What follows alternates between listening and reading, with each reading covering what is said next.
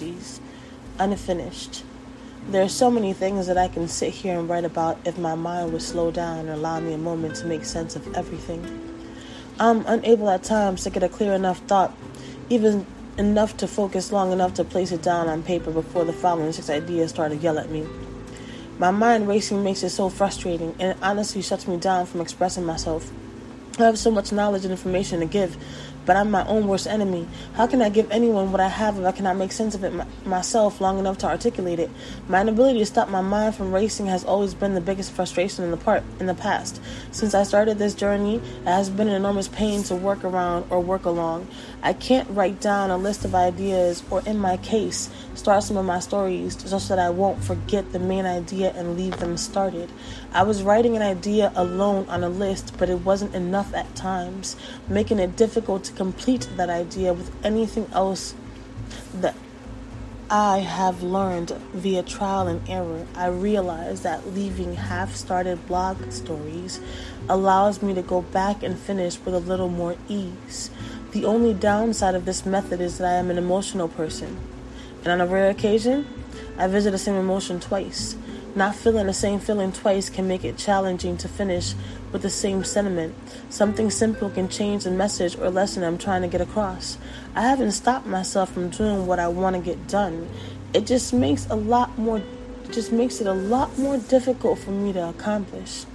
I wish the task would be a lot simpler, but hey, life is not about how simple it can be, but how many challenges you can overcome. Or is that just something I say to myself to feel better? But anyway, back to the task at hand. I have a lot of content that I started. It's still waiting for me to provide it with an ending finally. I'm just waiting for my life to allow me the opportunity to do so. I understand that all I have is time on my hands. The problem is that my hands are extremely busy with all of the mental health patients in my household. What is a girl to do? I love being the best mom I can be. I also love helping others as best as possible, but sometimes I have to choose between those two. Then do not forget that I still need to remember myself and my needs mentally. Sometimes my children can be my biggest trigger when I'm my helper. Sometimes my children can be my biggest trigger when I am helping others. Then there have been some occasions when assisting others too have caused me to become emotionally drained, leaving nothing for my family or self. How can I go back to an emotion that originated from all of that madness? To complete a task, article, blog, a job, etc. that needed that emotion, I have to find ways to blend in a current situation. It is imperative that the past feeling combines well with the new one so the task can make sense and assist those that need it. A lot goes into being just me, so really seriously, imagine adding 3 lives into the mix. Then I'm taking it upon myself to add the lives of those who we care about.